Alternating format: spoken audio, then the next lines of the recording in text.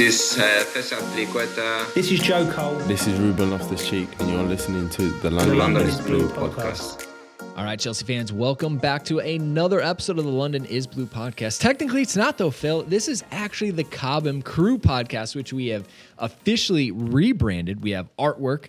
So if you're listening on a non-Apple podcast player, you will see new artwork, Cobham Crew, which is very cool that we've developed with Drew, our designer, and you as well, because this show is going to take on a life of its own. Yeah, first of all, props to Drew for the amazing artwork, and it's really cool to see how it's unfolding. And on the pitch, it's only mid-October as we speak, and things have been relentless.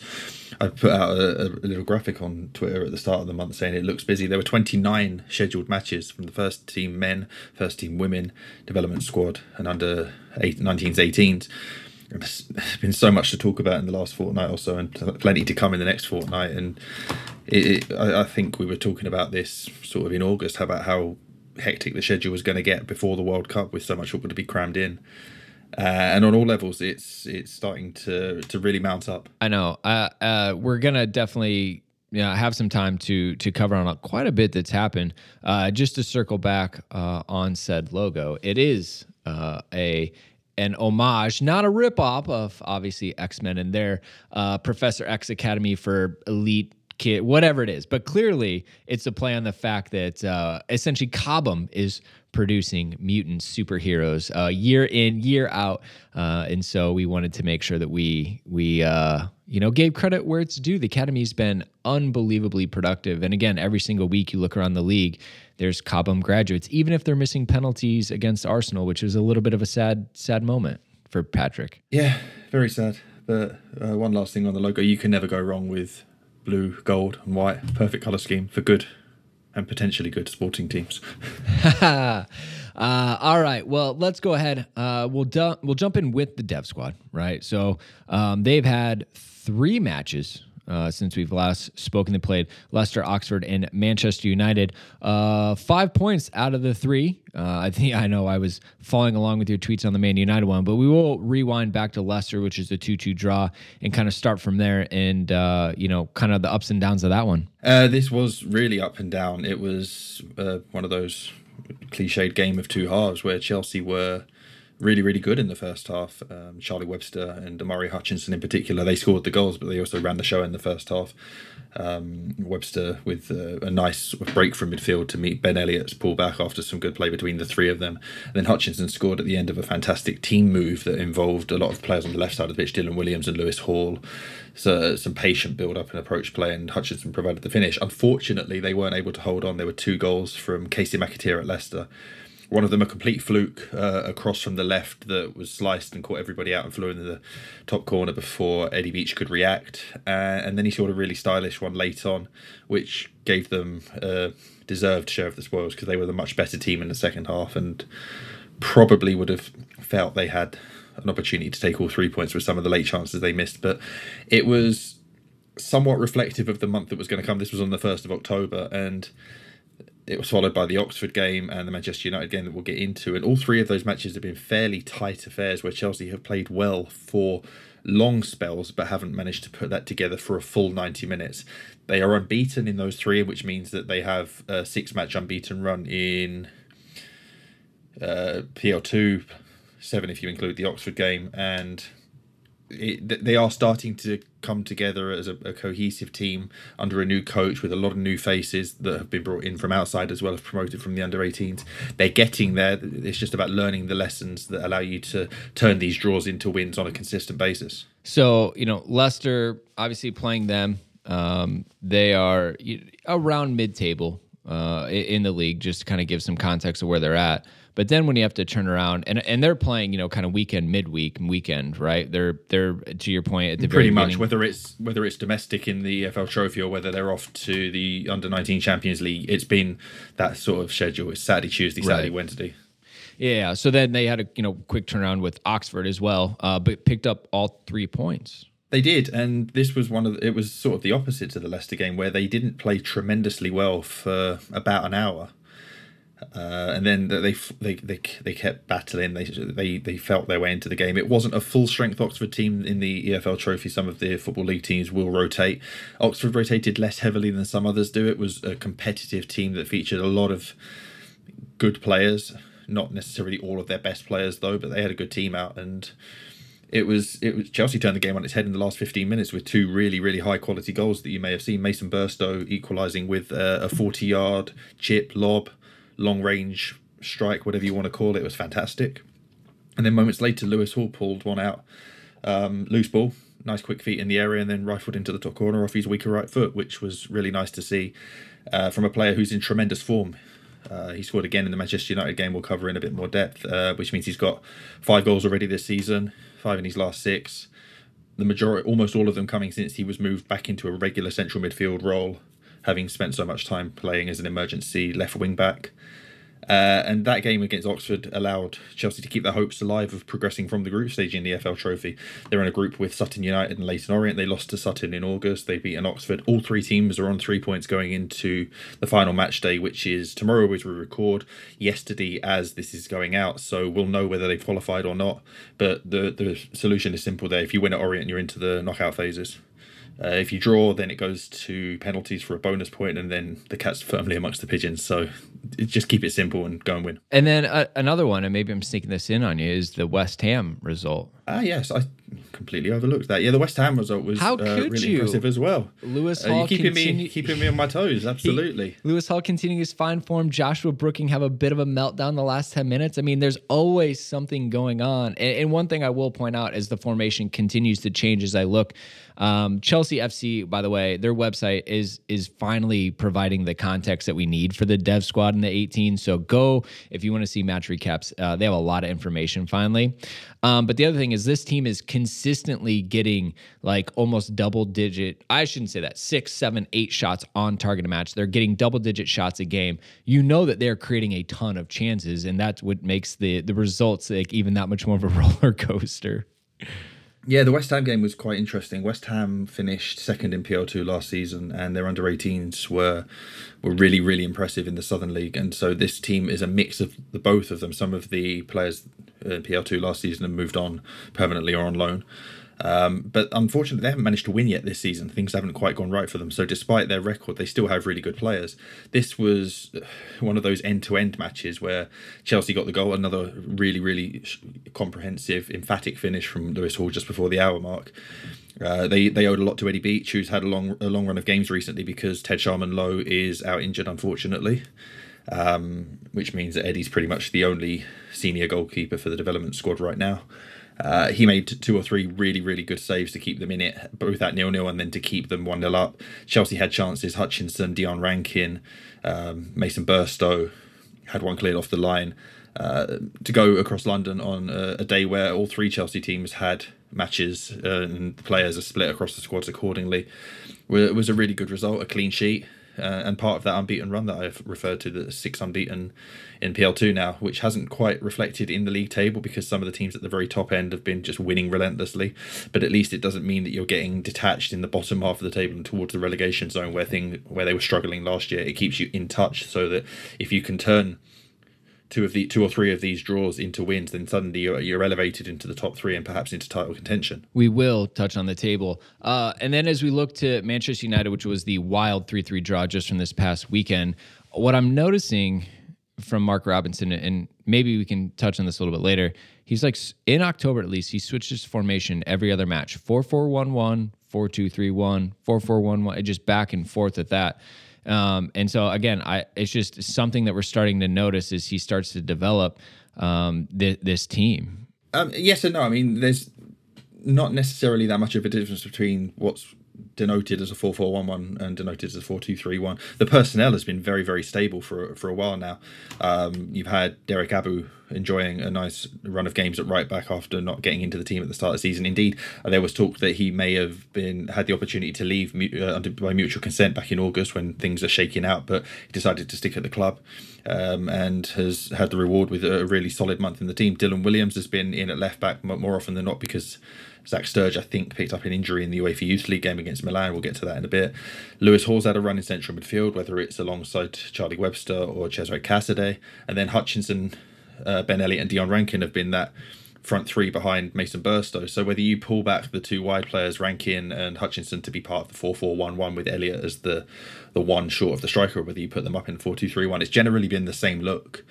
And that's not necessarily that common at PL2 level, where you can have players move between age groups quite frequently, especially when there's clashes between 18s and development squad, and there's a lot of players to try to fit in. And it's not been the commonplace at Chelsea in recent years, but certainly under Robinson, and certainly in October and back into September a bit, this group is settling into a familiar looking 75-80% of the starting 11 each week, and that cohesion is showing in the results. I still cannot comprehend how Chelsea didn't beat Manchester United.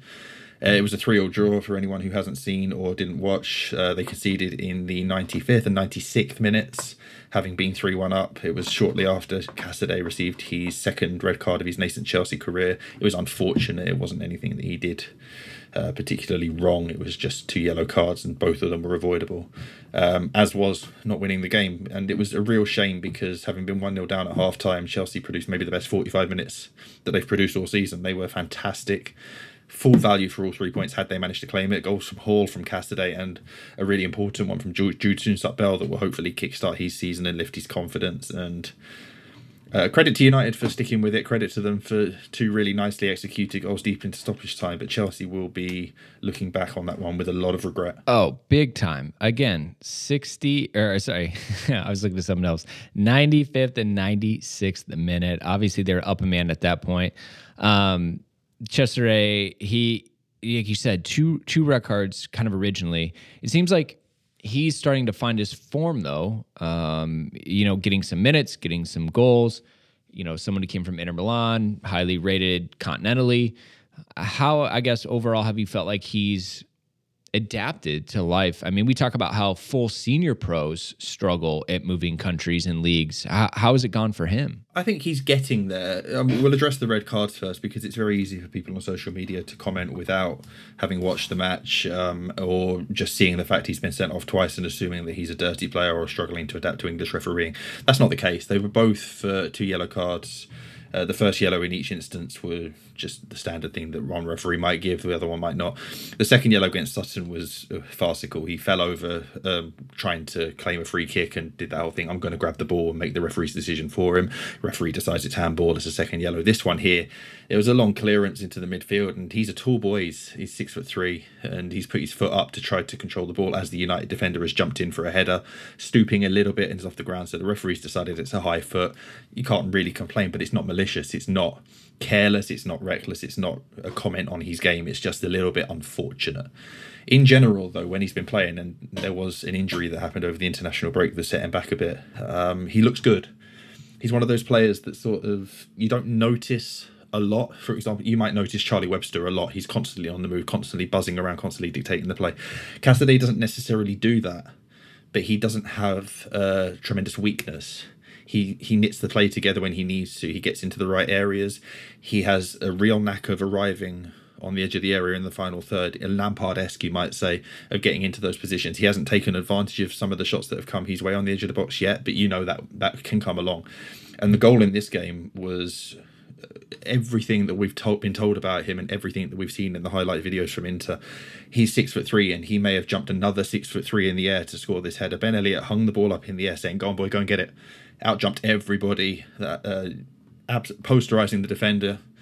Beautiful header, bottom corner, unstoppable. And if you can add that to your game in English football, then you are well away as a number 8 and a number 10 attacking midfielder, because that translates to all levels. It's not just that he's going to dominate smaller players in PL2 or out on loan. And it will take him some time to get to that top level. But you can see the hallmarks of why Chelsea signed him, eking through with more and more appearances. And he hasn't been able to play consecutive games a lot recently at Chelsea. So when that comes between now and the World Cup break, and maybe into the new year, you'll start to see more and more of what attracted Chelsea to signing him. I think we're just starting to scratch the surface with him. So the other one is Amari Hutchinson that I wanted to just get a quick update on as well. Pretty much him, Casadei, Hutchinson, Chukwuemeka, they were kind of, and correct me if I'm wrong, the big name young signings. Obviously, Chukwuemeka has been with the first team, even got some minutes recently. Obviously, Amari Hutchinson continues to be on the score sheet almost every single week. We talked about him coming from Arsenal. It was a big deal, highly rated. How's it going for Amari? He's been outstanding. And it shouldn't come as a surprise to anybody. He was one of the top 3 players in PL2 last season at Arsenal. It's a league that he's already proven himself too good for, arguably. And Chelsea may have had designs on sending him on loan. There was a long-rumoured deal with Reading that never came to fruition in August, so he stays at Chelsea through to at least the January transfer window, when you might reconsider. But everything you saw from him at Arsenal is starting to emerge in his game now, largely playing on the right of the front 3, behind Burstow, will sometimes float around, has the license to float around. Unbelievably good dribbler, great low centre of gravity, really good balance, good touch, productive in the final third, crosses, goals, assists, everything you knew you were going to get from him once he'd sort of settled in and familiarised with a different style of play. But the talent is there, the talent's undeniable. And whatever happens in January, loan move or not, there's an interesting scenario. This team will stop for the World Cup like the first team will. The under-18s won't, so you might see Lewis Hall, for example, who's still under-18 eligible, drop down for whatever games are being played at under-18 level in December, particularly for the Youth Cup. Hutchinson can't do that. And so Chelsea will have a dozen plus players away at the World Cup, and you think they'll merge the non-internationals and the development squad, and then you've got a concentrated period where you can work under Potter and the first team staff and impress.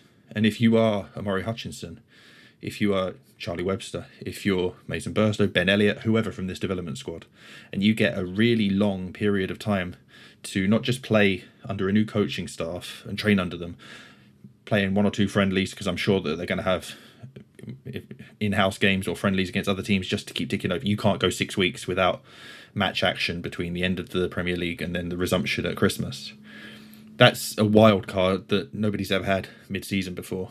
And that's not just at Chelsea, it's going to be across the board. Opportunities for youngsters who are still at the club to have this second pre-season, but at a time where you're not building fitness and trying to find opportunity while there's all the moving pieces going on in the transfer market, trying to settle the first team squad picture. Everything's set now. Everything's set, but players are injured as well. So if you're Carney Chukwuemeka, you're seeing what's going on in the Chelsea central midfield right now. You might get a taste of the action before the World Cup, but then you know that you're in a position to maybe assert yourself in that month where everybody else is away and there's no games going on, to say, right, here's what I can do. This is why you should be starting me after Christmas, giving me more opportunities. I think it's a really intriguing possibility for a bunch of these development squad players, and Hutchinson's one of them, who had a dozen games on the bench for Arsenal's first team last year without getting on. Very few players right now would deserve a senior debut more than him.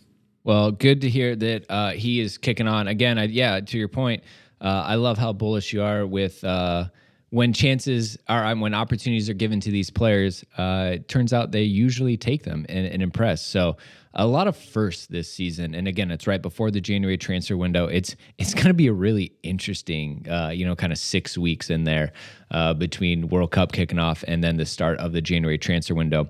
But we'll touch on that a little bit more. The rest of the month, for this team specifically, there are 3 matches, although, as we'll throw in later, a U19 Youth Champions League one. So we've got on the 18th coming up this Wednesday, so we're just going to miss being able to cover that one. Papa John's Trophy heading to Leyton Orient.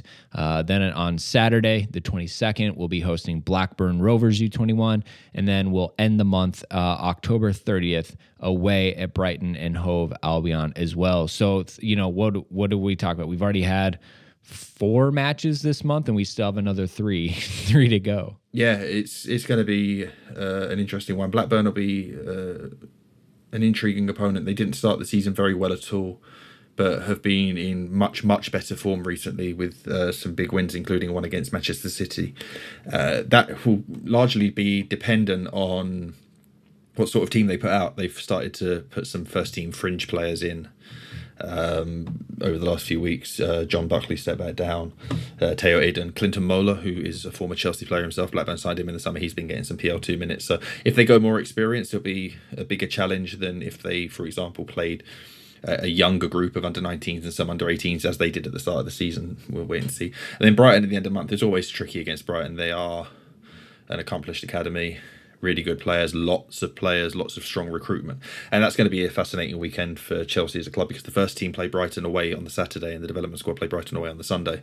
So if you were inclined, or if you had the need to, let's say Carney Chukwuemeka is on the bench for the first team on the Saturday, you can keep him in Brighton in the local area and have him involved with the development squad Sunday without really impacting his travel between games or delay or compromising on one of the two squads. It'd be interesting to see how they handle that. They don't necessarily have to, but I think it just adds a little extra dynamic into a double header of a weekend down there. Yeah, no, it makes a lot of sense. Development squad standings. Remember, this is the Premier League 2 Division 1. There's 14 teams. We are currently in 7th on 13 points. The leaders are Palace and City, both on 17 points. So we're not that far off it, from the top of the table. We're +3 goal difference. Fulham are leading with +13 in 5th place. So, a couple results and you're back at the top of this table. Absolutely. I'm trying to see. We played 9. Everyone else has played 8. So we're ahead of the curve, but that's all right. It's compact. It's close. Chelsea drew against Palace and lost. That Palace equalised in stoppage time. Chelsea drew against Man City. They're not being outclassed by the best teams in PL2 this season. They're on a level with them, and it's back to the point I made at the start. Just turning those draws into wins, which will come with a little bit more improvement in game management.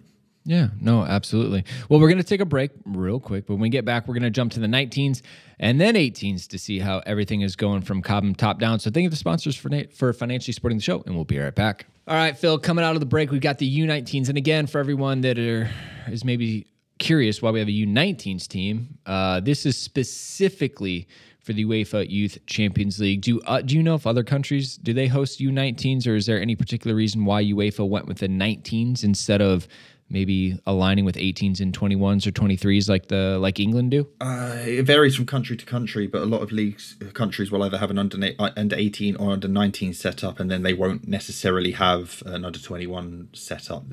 For players in Germany that move from Bayern's under 19s into Bayern's second team, which is it played in a professional structure alongside some veterans. Italy doesn't have anything above the Primavera under 20 age group, for example. So it varies. UEFA's national competitions, they have an under 17 and under 19. So it will probably be in line with that. And of course, UEFA's competitions are always done based on the calendar year of eligibility, born January 1st and later, whereas the English system is done via the academic year, which runs September the 1st to August 31st. So there's a little bit of a crossover there. But that's generally why UEFA end up doing under 19s, because it's what they've done at national level for the longest time. All right. Results-wise, they mirror the first team, right? So they don't really get their own draw of any sorts. But just to wind all the way back, they lost to Dinamo Zagreb 4-2, drew Salzburg 1-1, and then we have the two Milan legs this month. 1 point from 2, not mirroring the men's results whatsoever against Milan. Far from it, and it's unfortunate because certainly in the game at home to Milan that finished 1-1, they would have felt that they did enough to win, which is something that I've said on many an episode this season and many times on Twitter, and it becomes a little bit of a parody of itself if you keep reading it. But watching the matches, this is the story of the game. Chelsea conceded a soft-ish goal early on. They fought back. A lovely, lovely team goal finished off by Leo Castledine to equalise. Check that one out if you can. And they did enough to think that, okay, we'll go to Milan in the second leg. We'll bring back Charlie Webster and Lewis Hall for that game because they played against Oxford the day before the home game against Milan, so they couldn't pull double duty. Bring in some more experienced senior players and think there's no reason we can't go to Milan and get a win that we absolutely need. And it didn't work out that way. They lost 3-1. The two decisive goals were quite late. Chelsea had equalised with 10 minutes to go from a Charlie Webster penalty, and then started chasing points. And with hindsight, you might have taken the draw and lived to fight another day. It would have still been hard, but it's going to be really hard for them now. Milan brought on 2 substitutes shortly after Webster scored, and they had the fresh legs where Chelsea didn't. The 2 subs combined almost immediately.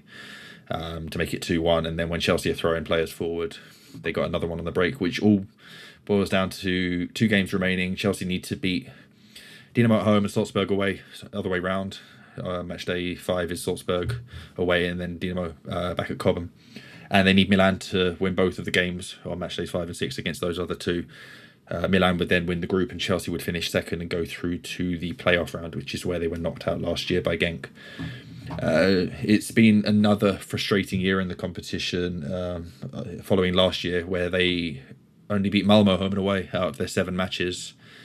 They haven't had a particularly strong record. Even the year before the pandemic interruption, where the edition was cancelled, they didn't get out of the group stages that year, which is a long way away from the team that won it twice and then lost 2 finals and seemed to be a fixture in the finals weekend in Nyon. And you can rightly ask questions. Why have they dropped off in this competition? It's not an easy answer and it's not a quick answer. I mean, first of all, you can say that the teams that achieved such a tremendous level of success in the mid-10s, the 5 Youth Cups in a row, the 2 UEFA Youth Leagues, the constant return trips to the finals weekend, are special because they aren't an every season occurrence. They set the bar high for a reason, but if you were to have that success year after year after year after year after year, it wouldn't necessarily be as impactful as those teams now are in memory.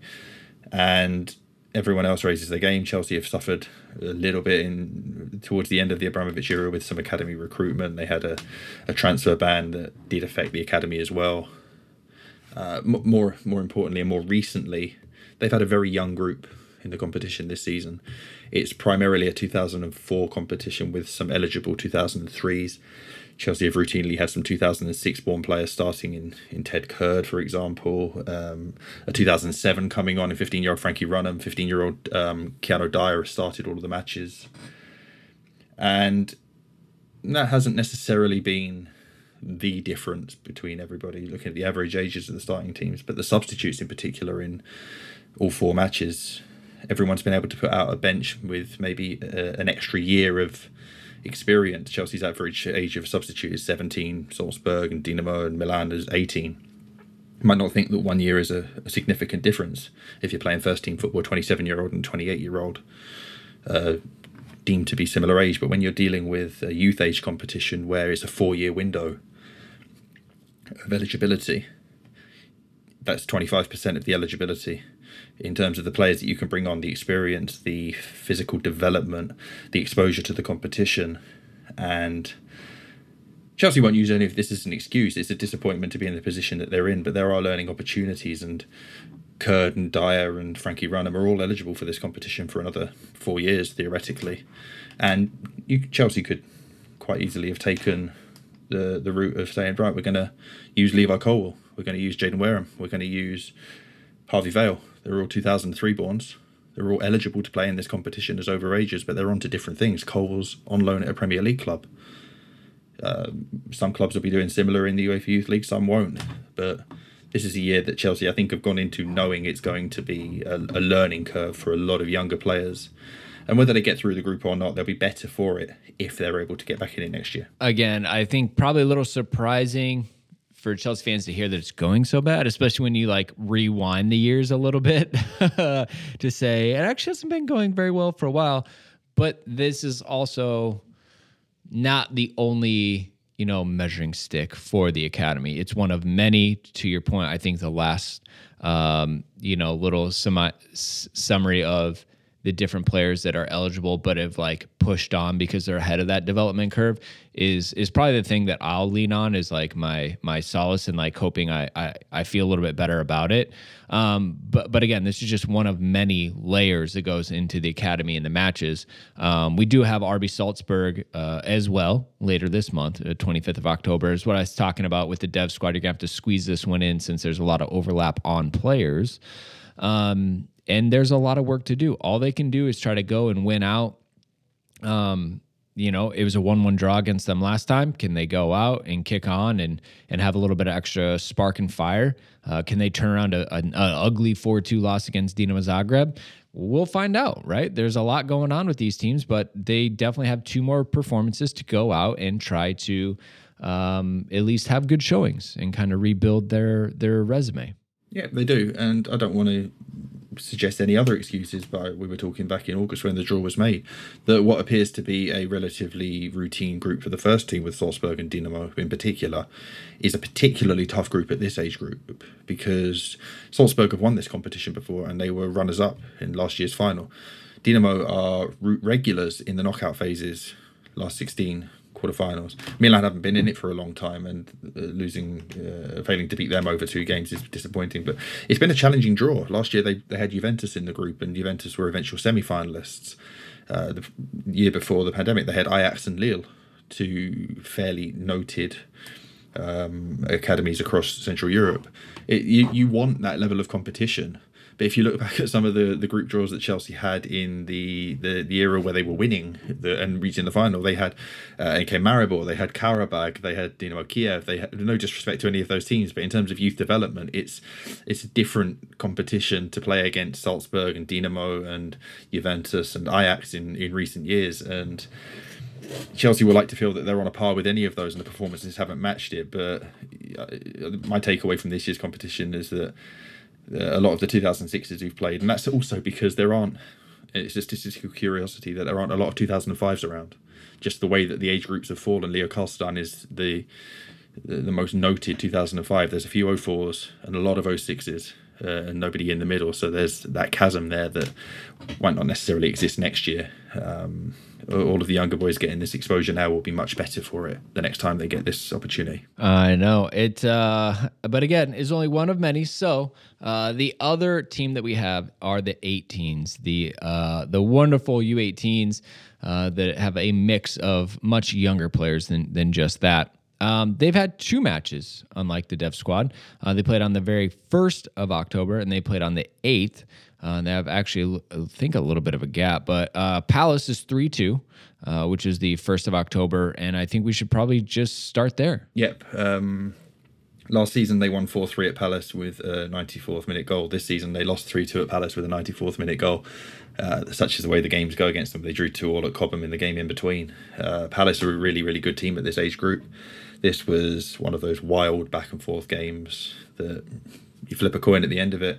It was just an unfortunate way to concede a last-minute penalty. Travis Akomia received a throw-in and completely miskicked his clearance as he was being closed down. Instead of kicking the ball, he kicked the striker, and it happened. Even after that goal, which was 3 minutes into stoppage time, 4 minutes into stoppage time, Chelsea went down the other end and hit the woodwork with Leo Karlstein, who'd done so in the first half as well. Then Palace went down the other end and hit the woodwork themselves. It's frustrating to lose in that situation, but you can flip a coin on another day. Chelsea get a draw or win it, and that's what happened. They then returned to Cobham to host Everton in the Under-18 Cup, which they won last season. They're defending holders. They beat Fulham in the final back in May. They lost on match day 1 in Southampton, so you have to come into this one and win, and they did. They were 1-0 down. It was a bit of a hiccup from Max Merrick in goal. One Hill want back, but they fought back well. Tyreek George scored 2 really nice first half goals before later getting sent off. Retaliation for what he felt was an Everton defender stepping on his foot after a tackle. He kicked out. Don't want to do that. You learn your lessons. Means Southampton beat Derby in the other games. So Southampton are on 6. Everton and Chelsea are on 3. Derby are on nothing. Top 2 go through, which means that on November the 5th they have to go up to Derby and win, ideally. If you draw with Derby, the goal difference isn't great because Chelsea lost their first game 3-0 and Derby have lost 2 games 1-0. So a draw won't do Chelsea any favours there. You've got to go up and win and qualify. And and that's exactly what they're going to push on and do. Again, only 3 matches for this team this month, right? Yeah, they the entire South League had last weekend off. So they've got West Ham on the 22nd, and they've got West Brom away at the end of the month. So 4 in between, they've got the Under-17 Cup against Leicester at Cobham. They started that competition with a big 3-0 win away to Arsenal on match day 1 in September. Fulham are the other team in that group, and that one is also concluded group stage in November. So they'll have a busy time of it coming after a break in between, and I think the break in between has come just because there's an Under-19 Champions League game, there's the EFL Trophy game for a lot of teams, and it's nice to schedule a gap in the schedule for the southern teams. The north teams had a gap in the schedule in September for similar reasons. So not as busy as the other age groups, but there's been a lot of football for a lot of the boys, particularly stepping into the under-19s. So Chelsea are in 6th place in this one, 12 teams in our division, +3 on goal difference, 2 wins, 2 losses, 1 draw on 7 points. West Ham leading the way on 15 points. Crystal Palace in second on 12 points. Obviously, Palace's and West Ham's academies, putting in strong efforts. You got Brighton and Arsenal ahead of us as well, which you again are seeing at the other levels. This is, and I think this is always my fun caveat reminder, is bigger swings at this level. A lot of times it's their first time playing full-time football, post kind of their education side of it. We've had some amazing wins, beating Leicester 4-0, losing to Southampton 3-0, red cards, goals galore. And to your point about the Crystal Palace one, and it is the most pure form of development out there. Yep, for sure. You'll have games that you might win comprehensively. You'll have incredibly frustrating games like the home defeat to Norwich last month, where they rightly could have said we win 4-5, 6-1, but Norwich's goalie Caleb Anson had an absolutely outstanding day, and you have to learn from those. And the development cycle for these players isn't just one season. You get a 2-year scholarship, and fine, some of them will move up to higher age groups early. Like last season, we've seen Lewis Hall and Brody Hughes spent more than half of it with the development squad. Leo Castledine is mixing between the two groups this year.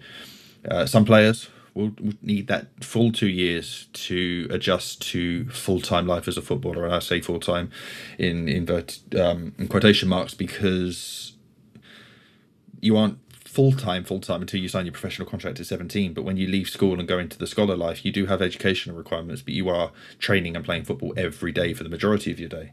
And Armando Broja, as I should say now, is a really good example of that. He was a player who in his first year as a scholar didn't really do much of note. He was used slightly out of position, struggled for playing time, was playing second or third fiddle to other players up front. And then in the second year, when his development was on a slower curve, but it was on the upward curve. We know he scored a bunch of goals, got into the development, scored a bunch of goals. Following year, he's at Vitesse, then Southampton. Now he's scoring goals for Chelsea.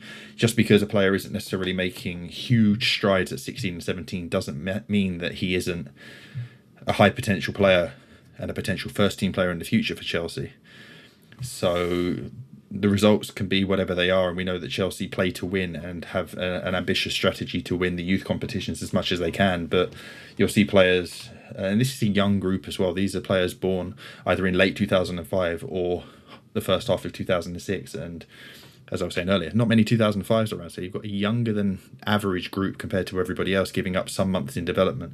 You look, and when we talk again in May and do season updates and whatever, I'd be very surprised if this wasn't a team that looked stronger as the season went on. So the last thing I want to touch on is Joe Shields. Seems like only a matter of time. Seems to have been another piece of the recruitment puzzle. Seems like maybe understands the Chelsea development pathway already. I guess kind of what is your understanding of Joe Shields and how you think he might plug in Cobham terms? I think you using the term recruitment puzzle is the perfect phrase to use for this, because this is clearly going to be a collaborative exercise and a team that's being assembled. There's talk of him being director of recruitment or whatever, and however it shakes out, we'll see what the operational hierarchy is and who reports to who and who has what. But in terms of Joe's resume and his experience, there are a few better out there at what he's done for the last decade. He's a South London guy who began working with Crystal Palace. He has also, on the side, founded and runs or helps run a grassroots academy called Lambeth Tigers, who has sent 40 or 50 players off into formal professional academy clubs, the first of whom made their senior. They had their first graduate into senior football this season in Camille Conte, former Watford, now of Middlesbrough, which is really impressive in itself. But after successful work with Crystal Palace, Manchester City picked him up and took him to head up their UK academy recruitment. And obviously, famously, he took Jadon Sancho from Watford up to Manchester, and the rest is history with him. But a lot of other boys, Sam Edozie, who he then signed back at Southampton, Darko Jabi from Millwall. Edozie was from Millwall as well. There's Taylor Richards from Fulham. They've done numerous ones over the years, and then he went to Southampton and helped bring in Bazunu and Lavia and Edozie and Larios and a younger set of signings this year. What's undeniable about him is his contact book, his knowledge and understanding of the academy game in England, his connections in the right places. I think maybe the only person you could argue that rivals him in that regard, and in terms of how highly people speak of him as a person and as a professional, is Jim Fraser, who heads up recruitment at Chelsea's academy. And where you may have had Jim and Joe squaring off for the same talent over the last decade, they now join forces as some sort of mega powers situation where you end up with you've got two people who essentially cover the entire country anyway but are fighting for the same talent. Now you can go with a two-pronged approach to get not just the best young talent in, like Chukwuemeka and Hutchinson for the first team or first team fringe, but throughout the age groups, and make Chelsea the club to be at.